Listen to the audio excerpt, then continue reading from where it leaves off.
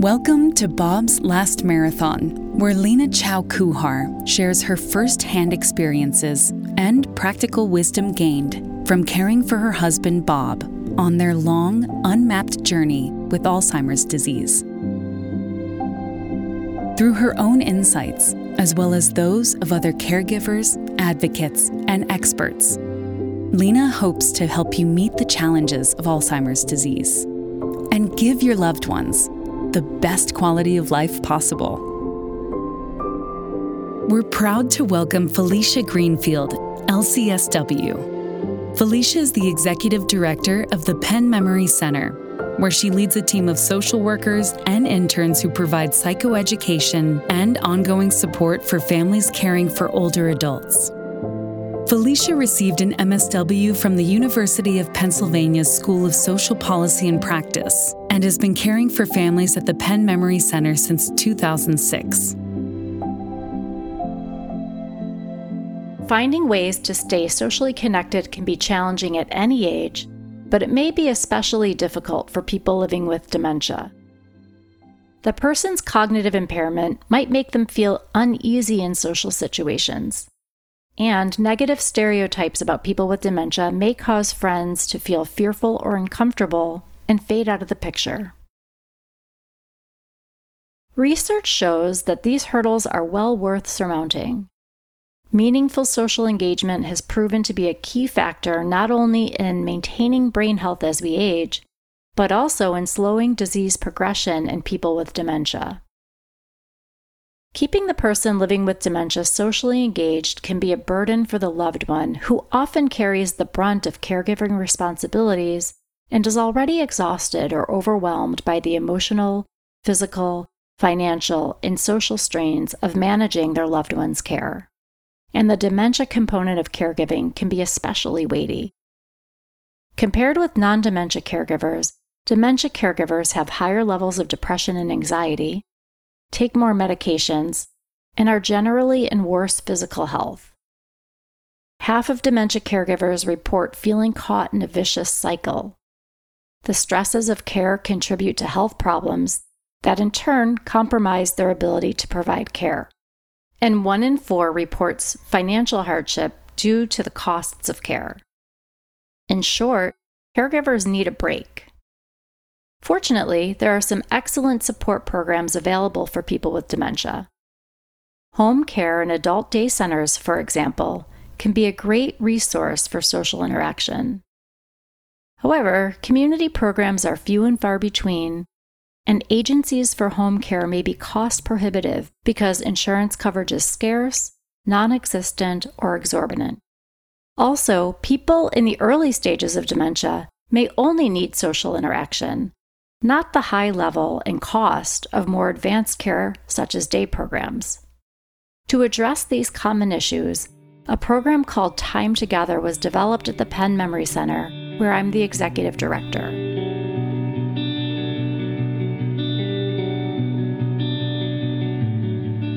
Time Together trains college students to provide companionship and socially engage with older adults living with dementia at a fraction of what an agency would charge.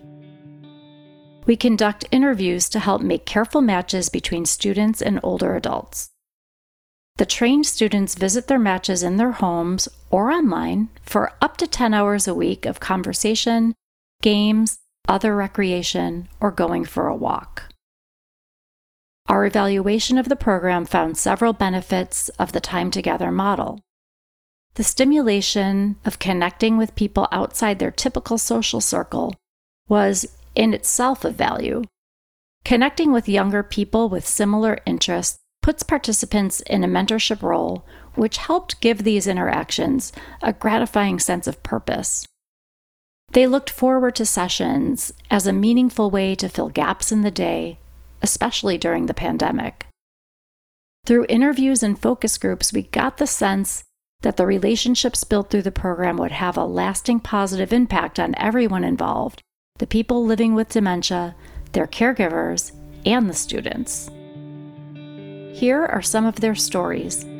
Please note that some of the names have been changed to protect their privacy.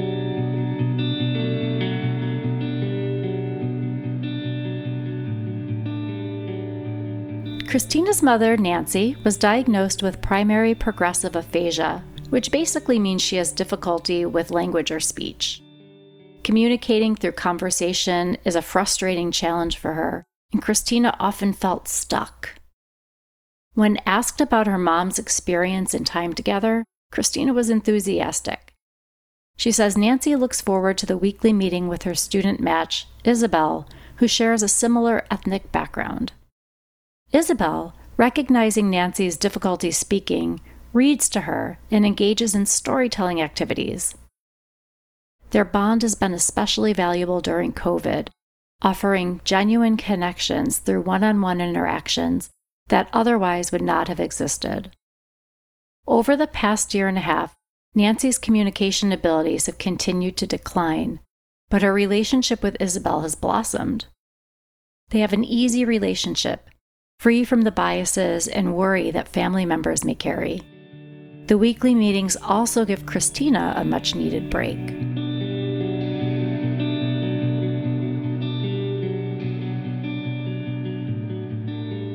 Paula's husband, Stuart, has dementia. Since COVID, he's been meeting with his student match, Jessica, over Zoom. When they first began, Paula would delight in Stuart's attention to his appearance. Combing his hair and getting dressed up for the Zoom meeting signaled that he was engaged. It is now the highlight of his week. The two of them hit it off well from the start. Over time, he's become a mentor to Jessica, giving her advice on studies. Paula loves that the program gives her a reprieve from caregiving, but there are other personal benefits too. She also enjoys talking with Jessica, and it makes her feel especially good to see how much her husband enjoys himself. She noticed that it boosts his confidence because he feels like he's making a difference in Jessica's life.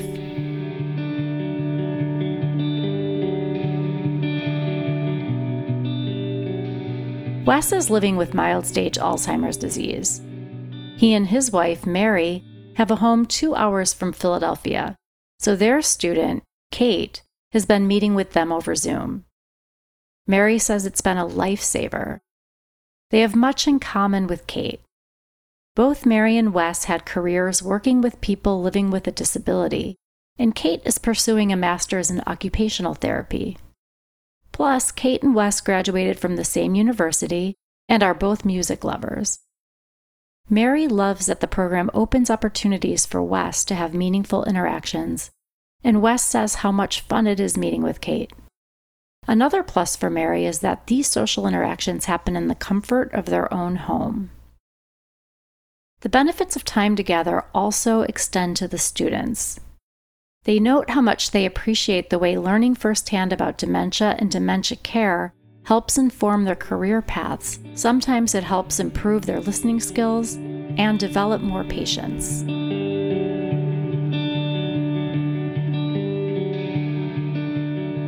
Time together is a working model for filling the gap when meaningful social engagement is hard to find. It can be replicated relatively easily by professionals or organizations that have access to colleges and universities.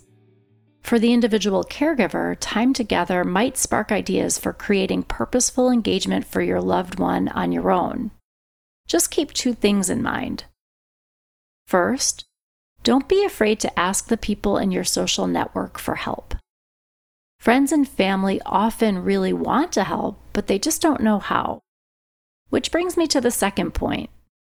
Prepare for these meetings with simple activities that you can suggest the companion and your loved one do together. Take your cues from the stories I just told. Choose activities that are meaningful to your loved one and can be carried out by someone besides you.